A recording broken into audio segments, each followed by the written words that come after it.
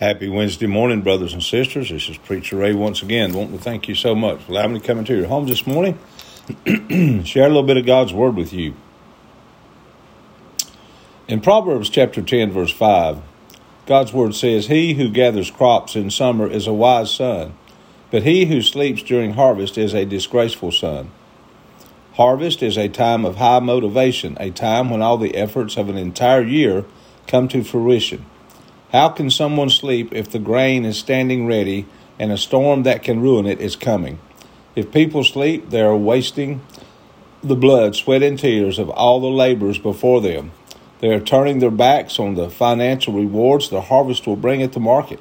They are wasting their day of opportunity. Jesus spoke of some who received the word but were distracted by a life of ease and pleasure before the harvest came.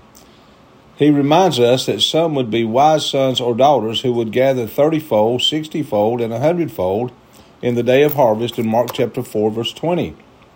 We are now in the period of the greatest spiritual harvest the world has ever seen.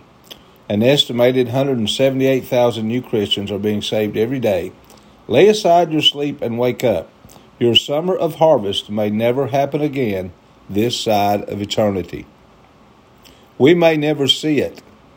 We may never hear about it, but one thing that we know, brothers and sisters, is the Spirit of Almighty God, and that Jesus Christ, Him crucified and what He did on the cross, is making a way for millions of people to come to a saving knowledge of Jesus Christ.